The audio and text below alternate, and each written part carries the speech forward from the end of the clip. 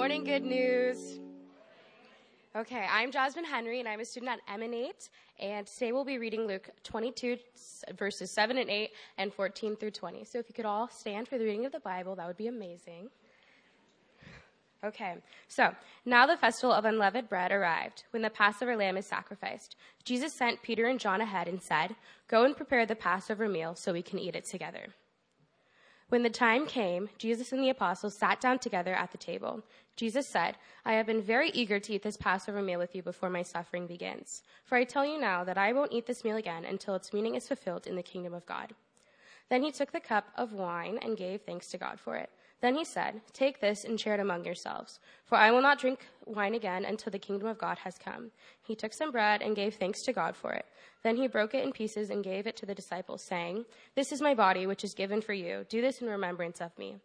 After supper, he took another cup of wine and said, "This cup is the new covenant between God and his people, an agreement confirmed with my blood, which is poured out as a sacrifice for you." Let's pray. Dear Jesus, I just thank you that you could transform lives, God. I just ask that you would just begin to do this in the service, and I ask that you would open our hearts and our ears to what Pastor Drew has to say today. I ask that you would touch our lives in each unique way, and we thank you for what you're going to do in this service. In Jesus' name, amen. Amen. Amen. Thanks so much, Jasmine. There you go. I love it. God's always doing some cool things through our leaders and our students in M&8.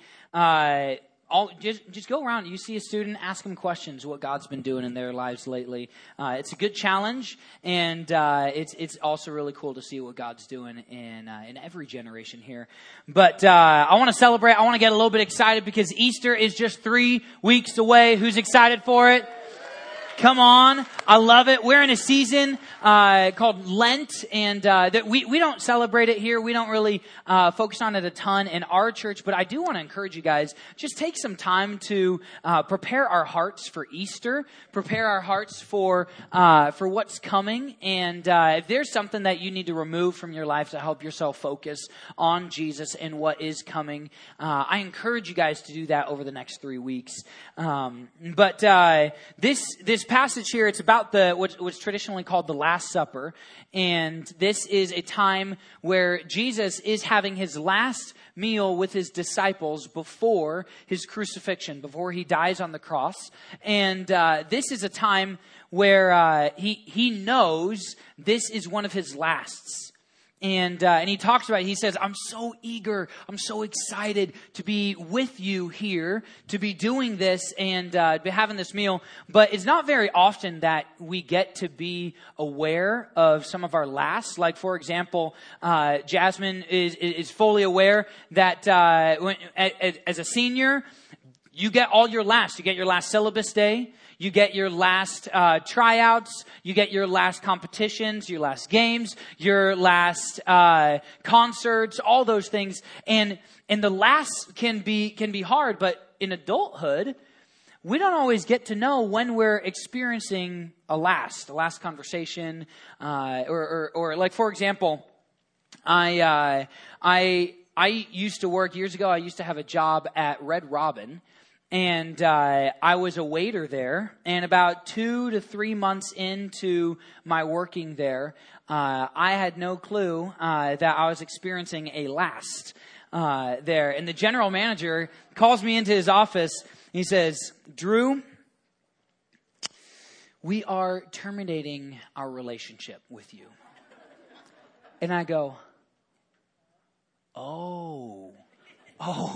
Oh, I know. And I'd like to say I was shocked and like, what? No, like I had to pick my job off. I was not surprised. I wasn't like showing up late and missing shifts and like doing bad stuff. I was just bad. I was just a terrible waiter. I was not good at all. And I didn't realize that that day when I showed up, that was going to be my last shift. I didn't realize that. I would have enjoyed it a little bit more, if I would have known.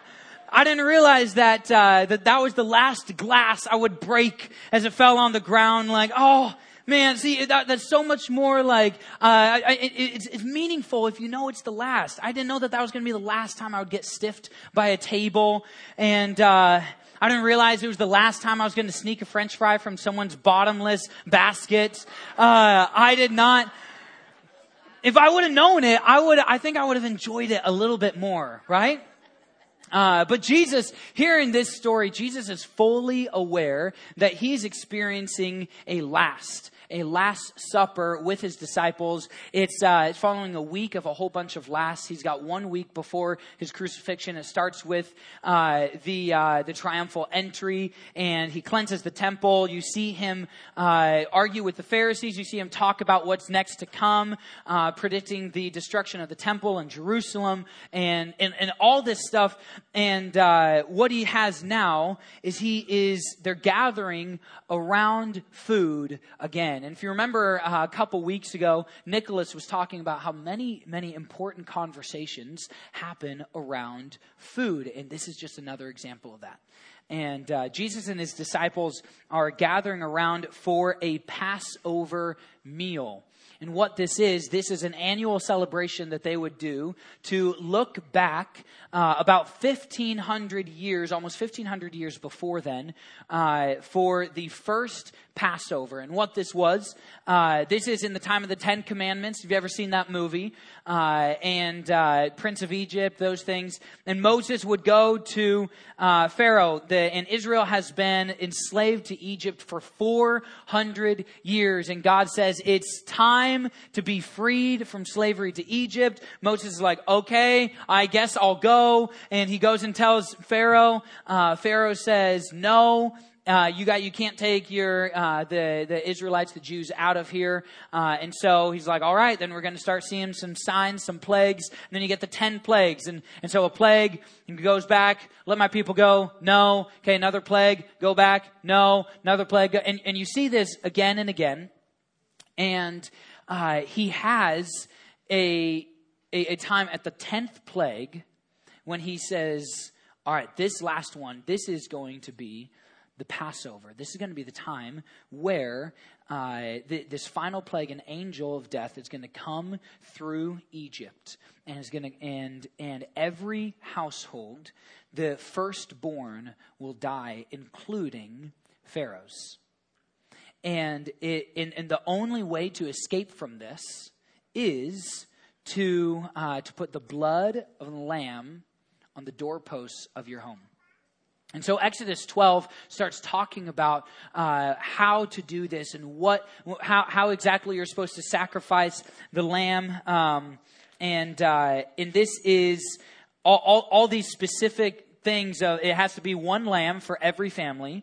It must be unblemished, a perfect lamb, a male, about a year old, so that means it fully grown.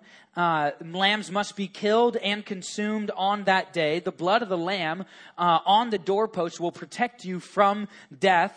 And then when sacrificing and preparing the lamb, you cannot break any of its bones, and the ceremony must be done within the house. And every meal they would have bread, but this bread, because what's happening is right after this, tomorrow morning, you're going. And so you don't have time to make bread that's actually going to rise. Don't take the time to do that. This meal, you need to have unleavened bread. No yeast, no leaven in it. And this is going to be a time where this bread it symbolizes the urgency. In fact, God says, eat the meal with a staff in your hand, with your bags packed and getting ready to go, because you don't have time for the bread to rise. You are about to go. You are about to be freed. And it's incredible what's happening here, because in the purpose of this, God says, we're going to do this every year. Do this every year as remembering what happened this first time. And the reason for this, Exodus 12 talks about this, Exodus 12:26. So they would prepare this meal differently than they would prepare a traditional meal. And verse 26 says, then your children will ask, what does this mean? What does the ceremony mean? Why are you doing it in this way? And you will reply, this is the Passover sacrifice to the Lord, for he passed over the houses of the Israelites in Egypt. And though he struck the Egyptians, he spared our families. And this is that sign from generation to generation to generation to be passed down. And so that's where Passover comes from. The word Passover actually comes from a Hebrew word. I don't want to get too deep here, but we're going to kind of parse this out a little bit. The Hebrew word actually means to pass over. Okay, I know we're getting real deep real fast today, but that's the Hebrew of it. But really it's this idea that the angel that it passed over the houses. And so it's really easy to remember, but that's what was going on. And 1,500 years later, here Jesus is celebrating this meal with his followers, with his disciples, his core 12. And there's so much that's going on, and you start to see Jesus flipping these things on their head. Like, for example, you're supposed to celebrate this with your family. And what does Jesus do? He says, Peter, go prepare the Passover for us, for this group. Why? Because family had been redefined. Jesus multiple times would say, your spiritual family is even more your family than your very biological family is. And that's something that some of us in this church understand, and some of us have not found yet. And but those of you who have, you go, man, I see the people here in this church, my brothers and sisters in Christ. I am closer to them than I am to my own family, than I am to my own siblings. I know that they are on my side even more than I know my family is on my side. I know that I can depend on them, that in times of need, that I can go to them. They're the first people that come to mind. And that's what family's supposed to look like. That's what this is supposed to look like. And that's what Jesus is saying. We need to be a family. And I want to say in this place, if you don't have that, I want to say, first of all, find your family. Find your spiritual family. Who are the people that you can surround yourself with? You can find them in a small group. I really, really encourage you guys to join a small group. And that's where family can be. Also, on your serve team, at community nights, you can find these things. But family doesn't necessarily mean that you have to have everything in common. It just means that you have one thing in common, and that you are following Jesus with your whole heart, and all of you are on the exact same page about that. And that's what's awesome about this family. So find your family, and then be the family. When people are in need in this family that you have, sacrifice for them. Because you are going to look more, you're going to look more like the church, way more like the church than this does. When we think of church, this is what we think about. We think about gathering together, and this is not what the church looks like. The church looks like the people who are displaced by the floods, and they can go to their brothers and sisters in Christ and go, hey, I have no home. They say, well, you know what? You're lucky. We have a bed. Come with us. That's what the church looks like, right? So I want to encourage you guys, in this time of need, be the family. Sacrifice. Get outside of your comfort zone. Do things that you normally wouldn't do. I remember when I went on a trip to Istanbul last year, and we were driving around downtown, and it's this massive city. And I say to the missionary, I go, why don't I see any homeless people here? Why there's nobody on the streets begging or anything like that. He said, well, it's shameful to beg, but two, if you get in a time of struggle, in a time of that, your family takes you in. And I think this is amazing, and I may have talked about it before, but in that area and in Jesus' time, your family was your identity. And so in Istanbul, for a Muslim to convert to Christianity, they would then be disowned by their family, because and it would completely remove them from their identity. And the missionaries and the converts that are talking to their friends have to be able to say to them, but wait, there is a family way better than you could ever imagine waiting for you in the church. And it truly looks like family, and they really are there for you, and they really will take you in, and they really will embrace you. This is what family looks like. And we as a church need to be this family. Am I right? Amen. Amen. And so this is what's going on. He redefines family, and then he starts he starts flipping everything on its head. We sang a song about Jesus changes everything. And this is what starts happening. Because throughout the Passover meal, you will have, they have all these traditions, all these different signs and symbols of this cup of wine stands for freedom from oppression. This cup of wine stands for redemption. This cup of wine, this bread stands for now the urgency that we had to get out. And this lamb stands for this, and this stands for this, and this represents this, and all this stuff. And Jesus would present each one of these things, but instead of saying what traditionally you're supposed to say, what he does is he holds up this unleavened bread, this flat bread, and he says, disciples, listen to me. Listen to me. This bread is my body. It now represents my body. I want you to take it. I want you to eat it and do this in remembrance of me. Isn't that nuts?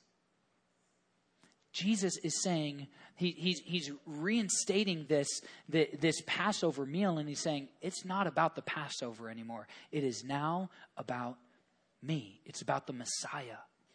And what's crazy, what's going on here, if he is not the Messiah, he is committing blasphemy. This is a big deal, but all the disciples are fully on the same page. They are fully there, and they're like, I know you're the Messiah, and so I'm going to listen. What are you doing? And what Jesus is doing here actually is from Jeremiah 31. If we can pull that up. In Jeremiah the prophet, hundreds of years before Jesus is saying this, Jeremiah says in chapter 31, verse 31, he says, the day is coming. The day is coming, says the Lord, when I will make a new covenant with the people of Israel and Judah. This covenant will not be like the one I made with their ancestors when I took them by the hand and brought them out of the land of Egypt. See this? That's the Passover. That's what they're celebrating. He says it's not that. They broke that covenant, though I loved them as a husband loves his wife, says the Lord. But this new covenant that Jesus is now bringing in, I will make with the people of Israel after those days, says the Lord. I will put my instructions deep within them. I will write on their hearts. I will be their God. They will be my people. They will not need to teach their neighbors, nor will they need to teach their relatives, saying, you should know the Lord. For everyone from the least to the greatest will know me already, says the Lord. And I will forgive their wickedness and will never again remember their sins. Isn't this amazing?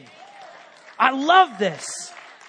Jesus is instituting this new covenant, which is an agreement. It's like a contract, a relationship that he's built with Israel. And he's saying, here's a new one. And it's bigger, it's better, it's greater, it's eternal.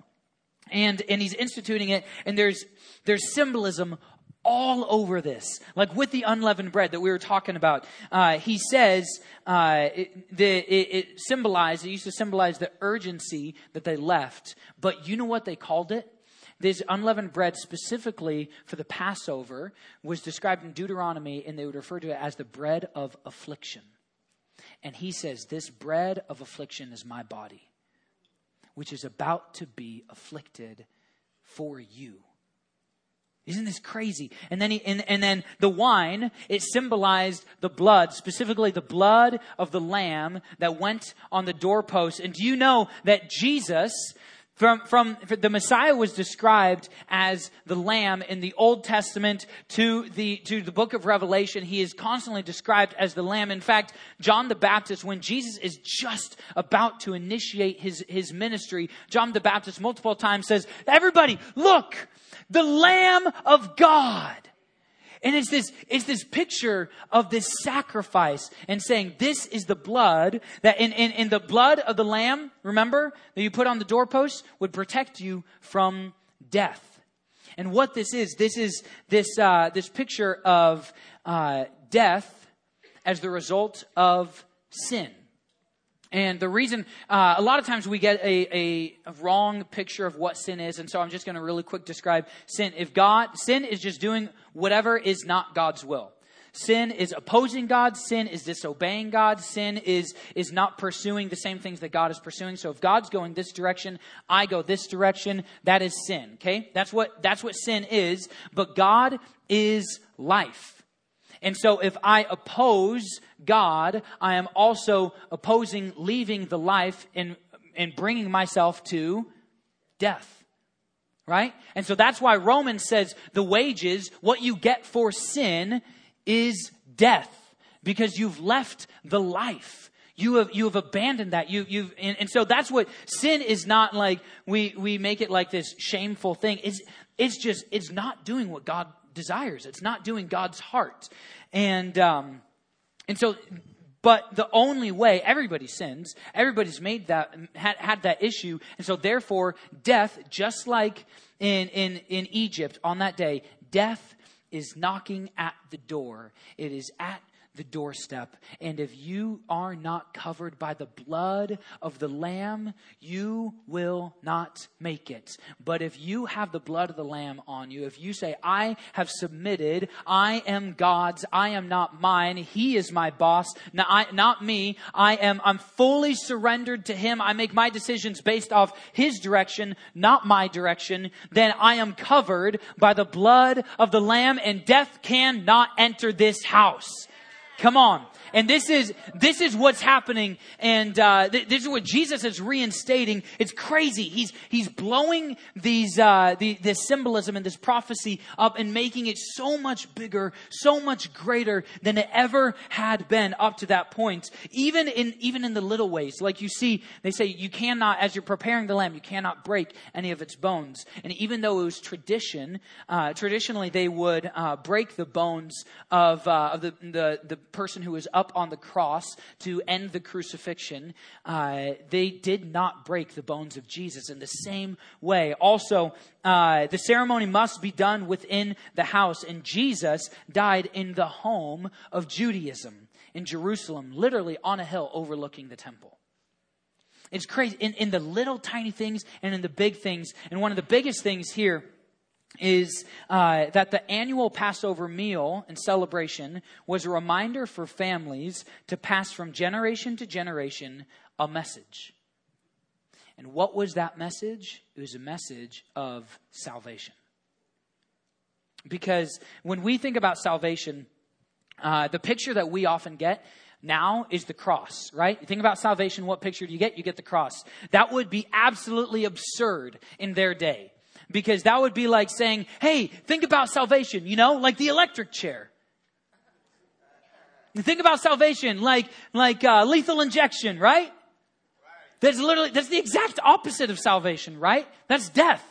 And the cross was a symbol of death. The Romans would hang people who opposed them on this as a display of saying, you cannot come against us. We will kill you. We will defeat you. We will crucify you. That's what the cross represented. And so when you would say to a Jew in this day, you would say, salvation, what do you picture? What does it mean? They would say Passover.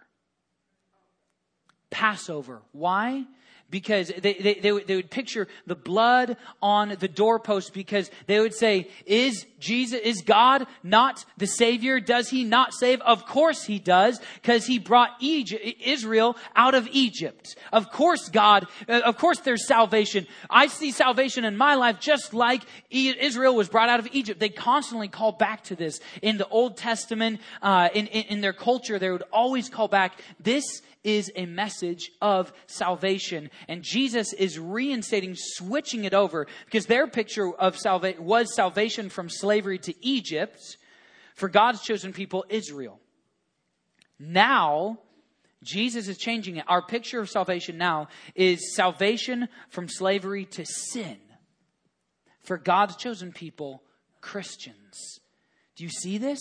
People who follow Jesus. It's crazy. You thought it was a big deal to get out of Egypt. I got something even bigger. The very idea, the very thing of sin, I'm gonna cast it out. And He's saying, you are enslaved. Those who are not covered by the blood of Jesus are enslaved to sin.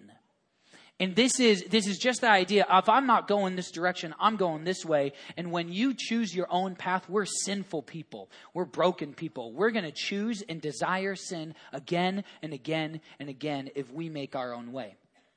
And that's what this cycle, this slavery to sin is, because you'll find one little I'm just kind of veer off just a little bit. I'm not gonna tell the full story. I'm gonna leave this little thing out or tell this little exaggeration of it so that it makes me look better. And then in order to support that, you got to kind of tell a little white lie. And then to support that, you got to tell a bold-faced lie. And then to support that, you got to start living and acting in a lie. And I remember times in my life where I did exactly that. A little thing became a big thing, and and by the end, I'm confused. What was the actual truth? What actually happened? And I'm lost. I'm not the one choosing my own decision. Suddenly the sin owns me. And just in the same way with drugs, with alcohol, with unhealthy relationships, with so many different areas of sin, we choose sin and then we get caught in this trap like quicksand. And the more we try and maneuver our way through it and do it on our own, we are just getting deeper and deeper, stuck more and more, and getting out is going to become more and more painful because we are enslaved to sin. And this is what's going on. And there are people in this room right now who are dealing with this, who are in this place, who are enslaved to sin. In fact, if you have not given your life to Jesus and say, Jesus, you make my decisions, not me. I'm going to live according to your will, not according to my will. If you haven't done that, you're not covered by the blood of Jesus, and you are a slave to sin. And this is different than someone who is pursuing this path but is dealing with an addiction or something like that where they feel enslaved. And what you need is an identity shift. You need to remember, no, I am not owned by that. I am God's. I am God's, and I am freed from that, and I've got to pursue that, and you've got to pursue that freedom. And we have some classes here that can help you out with that to see what it looks like to be freed from sin. And so this is this deadly cycle. And in fact, if you are in this room and you have and you are going, man, that's me. I've been making my own decisions. I've been doing this my own way, and I need to be freed from being enslaved to sin. You're going to have an opportunity in just a little bit to respond, and I implore you, respond. It's the greatest decision you will ever make. The greatest decision you will ever make, and it'll change your life, and you will finally discover freedom. Finally discover freedom. And so there's all these pictures, salvation and the bread of affliction, and it's amazing what Jesus is doing, and there's so much more. But I want to put us in Jesus' shoes right here because it's beautiful what's going on. It's beautiful what's going on. The covenant is being transformed. The prophecies are being fulfilled. And Jesus is doing this and explaining all of this to his disciples, to his circle, to his best friends. Yet, it all is under the shadow of what's about to come. It's under the shadow of what's about to come, and it's almost like this hollow joy because he knows that this is great. But in just a second, in just a couple hours, he's going to be turned over, beaten, and within 24 hours, crucified. And this is, and not only this, but the very people that are surrounding him at dinner are going to abandon him. Are going to leave him. And the people, including his lead disciple, Peter, who denies him 3 times, and the very people that he's been healing and he's been prophesying over and he's been encouraging and been loving and been transforming their lives, some of those very people are going to shout, crucify him. Even God turning away, but the greatest betrayal is from Judas, sitting at the table within arm's reach of Jesus. And Luke 22, verse 22 says, Jesus says, here at this table, sitting among us as a friend, is the man who will betray me. And the disciples start figuring, who's this going to be?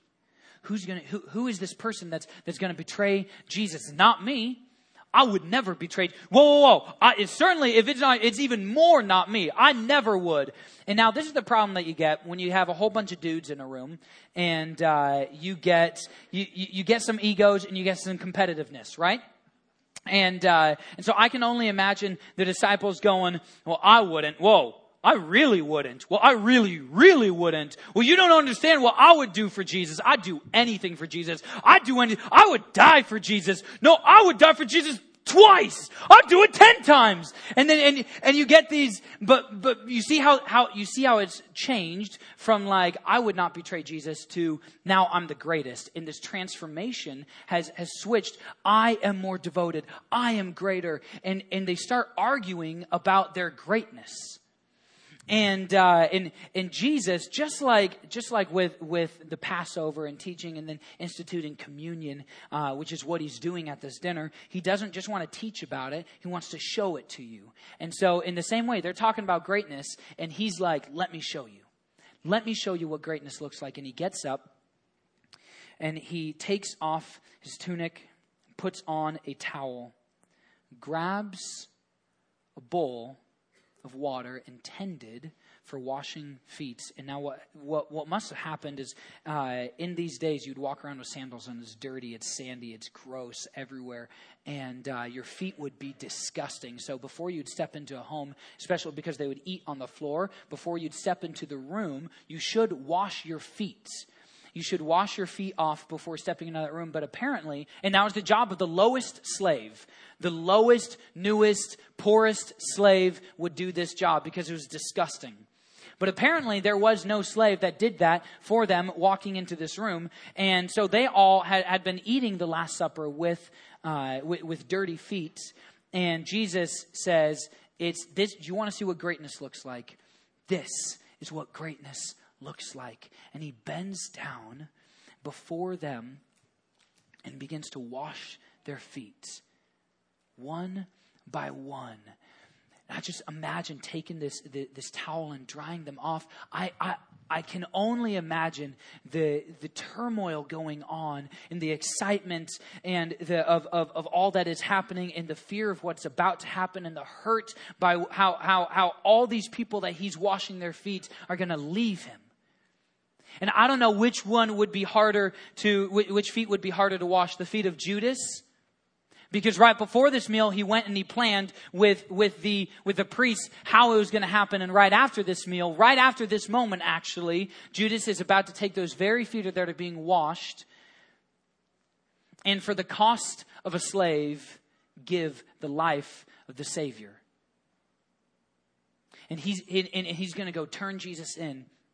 And but that's betrayal, yes. But it's kind of like your frenemy, right? That is like, hey, you know what? They're close, but their character was always a little bit, So I kind of a little bit expected this from them. So yes, it was betrayal, but I don't know if it was harder to wash Judas's feet or Peter's feet, because Peter was his best friend. And Peter, he pointed out to him and said, "You're going to deny me 3 times. You're going to abandon me. You're going to." And Peter said, No way. I don't know which one would be harder. To have to serve and have to love in the midst of that, with all the whirlwind of emotions going on. And this is just another picture of this upside down kingdom that Pastor Jason was talking about. It's flipped on its head. The king, the Messiah, the one who's going to rule and bring in the next kingdom, that's going to bring in this new covenant. And it's amazing. He is on his knees in a towel, washing their feet, ready to die. It's upside down. And if Jesus didn't make even this moment about him, how in the world can we make any of this about us? If the band can come up. You see, from the last Passover, from the first Passover to the first communion, that's what's going on. Jesus has switched this. It's no longer the Passover meal. Now this is communion. And this is what we've been doing for the last 2,000 years. We have been doing this in remembrance of Jesus. And N.T. Wright says the best way of finding out what this meal, communion, means is, of course, to take part in it. And so that's what we're going to do. If our ushers can come forward, we're gonna take part. And can you guys stand with me here? Communion here, I love it. This is something, and they're going to pass it out. This is something specifically for, remember, it's a sign, it's a remembrance of salvation. It's a remembrance of salvation. And so, but not salvation from slavery to Egypt, salvation from slavery to sin. And so if you have not given your life to Jesus, if you have not been freed from slavery to sin, then this is not for you, because you can't remember something that hasn't happened. But there is something for you in just a second. There is something for you in just a second, because this is Jesus saying, do this in remembrance of me. And you're going to get a piece of bread and a cup of juice. And this is him saying, this is my body, this is my blood. Take part in this, remembering me. And what this isn't a, oh yes, I need to remember Jesus this one time in communion, and then I can be fine after this, and in a little while, then we'll do it again, and I'll remember him. No, what it's supposed to do, it's supposed to bring us back into alignment to the focus, the foundation, the heart, the life that we should be living. It should be in the back of our minds all the time. The way we live is in light of communion.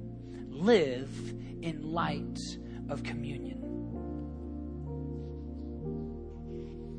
Communion is a call to both remember and to respond to the new salvation Jesus installed at the last Passover. We remember this, and just like the Passover, where there are very somber tones to it, they're outside of the very first Passover, outside of their houses, there was death. There's very somber things going on. They were still slaves, but at the same time, there's also celebration. And in this same way, I want you guys, as you're remembering, whatever God's leading you into, if your heart is becoming broken over what Jesus has done for you, be broken. If you are just so excited and joyful for what he's done for you, be joyful and excited. It is a celebration and a memorial. This is a time where I want to give you the opportunity to not just remember, but to respond. And if you want to respond, we're going to do a song, and the band's going to lead us, and we are going to worship together. And during this time, the whole room is opened up. You can come to the altar, go to the walls, get on your knees, raise your hands, whatever you got to do. This is about responding. We must respond to this communion, to what Jesus has done, what he has instituted.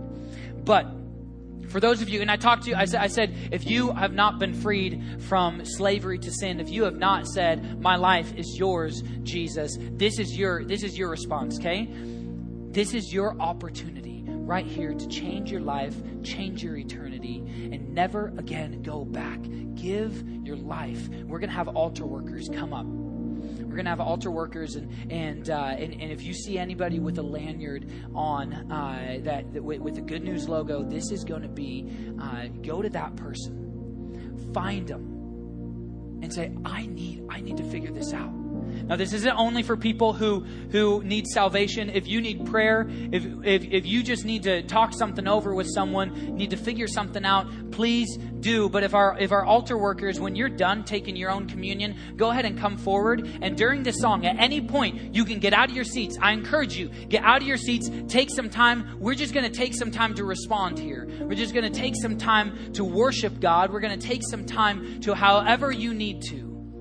Whether it's salvation, whether it's worship. We're going to sit here. We're going to stand here. We're going to worship God. Take the bread and the cup whenever you want during this time.